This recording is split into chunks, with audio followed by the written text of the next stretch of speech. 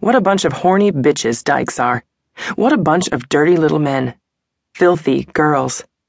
As I read these stories in manuscript, I observed a trend in which Massachusetts and New Zealand are both producing lesbian erotic texts on a massive scale. Somebody must have conducted special workshops in both those places, because it can't just be that this was a very hot year in Somerville or Auckland. Or can it?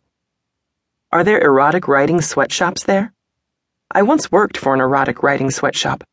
There was an ad in The Voice for writers of adult fiction. The sweatshop, in fact, was a fairly hip loft in the 30s, in Murray Hill to be exact. Hi, Murray. To even get an interview, you had to drop off 2,000 words at their office and wait for a call. The call came, and next I met with this older woman who was perhaps 50 and was white, and her hair was curled, and her face in my memory seemed huge in its pleasure at how good and talented I was at this. Her enthusiasm made me cringe. All I can remember about my sample, in which I believed I was writing for heterosexuals, was that some cops wound up fucking twin girls in the bushes of Central Park. I remember the girls blowing the cops, and the story going into some detail about how the girls milked the cops' dicks. I felt convinced I was insane, and now it showed. Yet I remember needing to allude to the girls' innocence, which was borne out by their mistaking the cops' dicks for tits. The woman smiled and smiled. "You're hired, Eileen." And then she showed me the big machines. It was like you would be riding into something that made me think of Kafka's In the Penal Colony, the story that reminds everybody of everything.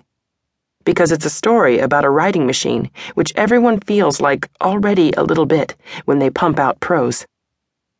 I would go in daily to the loft on Murray Hill, and I would have to write about 3,000 words a day for $300 a week. This was 1979, so the money seemed good. But still, the work seemed impossible.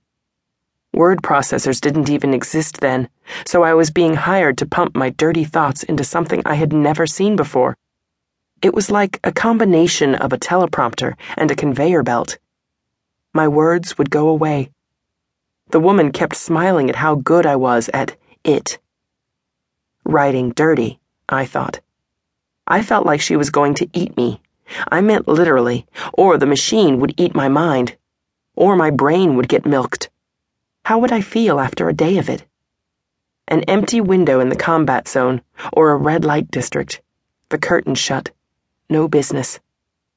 The job was going to solve a certain kind of life that wound up getting solved some other way, and now it is bringing me here. Years ago, Patrick Califia, then Pat, led an erotic writing workshop in Boston, at one of the last Outright festivals. I think I went with Heather Lewis. I was kind of obsessed with Pat Califia, having accidentally attended a single meeting of the lesbian sex mafia, and she wore a yellow sundress and was just unaccountably hot. It was her confidence, her calmness in that insipid dress. In Boston, she made me want to do nothing else but write dirty. What else was worth it, really? And still, I probably write less about sex than most of the lesbian writers I know. I write about so many parts of my relationships with women that it seems that one, the most tangible reason I want to be with her or her, should probably remain private. But it never does. It always somehow comes bursting out, 'cause that's sex. Tristan sent me first one package, then another, then another. Groan. I needed to be writing this summer. When would I read all of this? Then I got sick, or hurt my back. Something had me in bed for a week, maybe more, and what I had for companions were Peggy Munson's Christian cousins playing with each other's tits in the pool.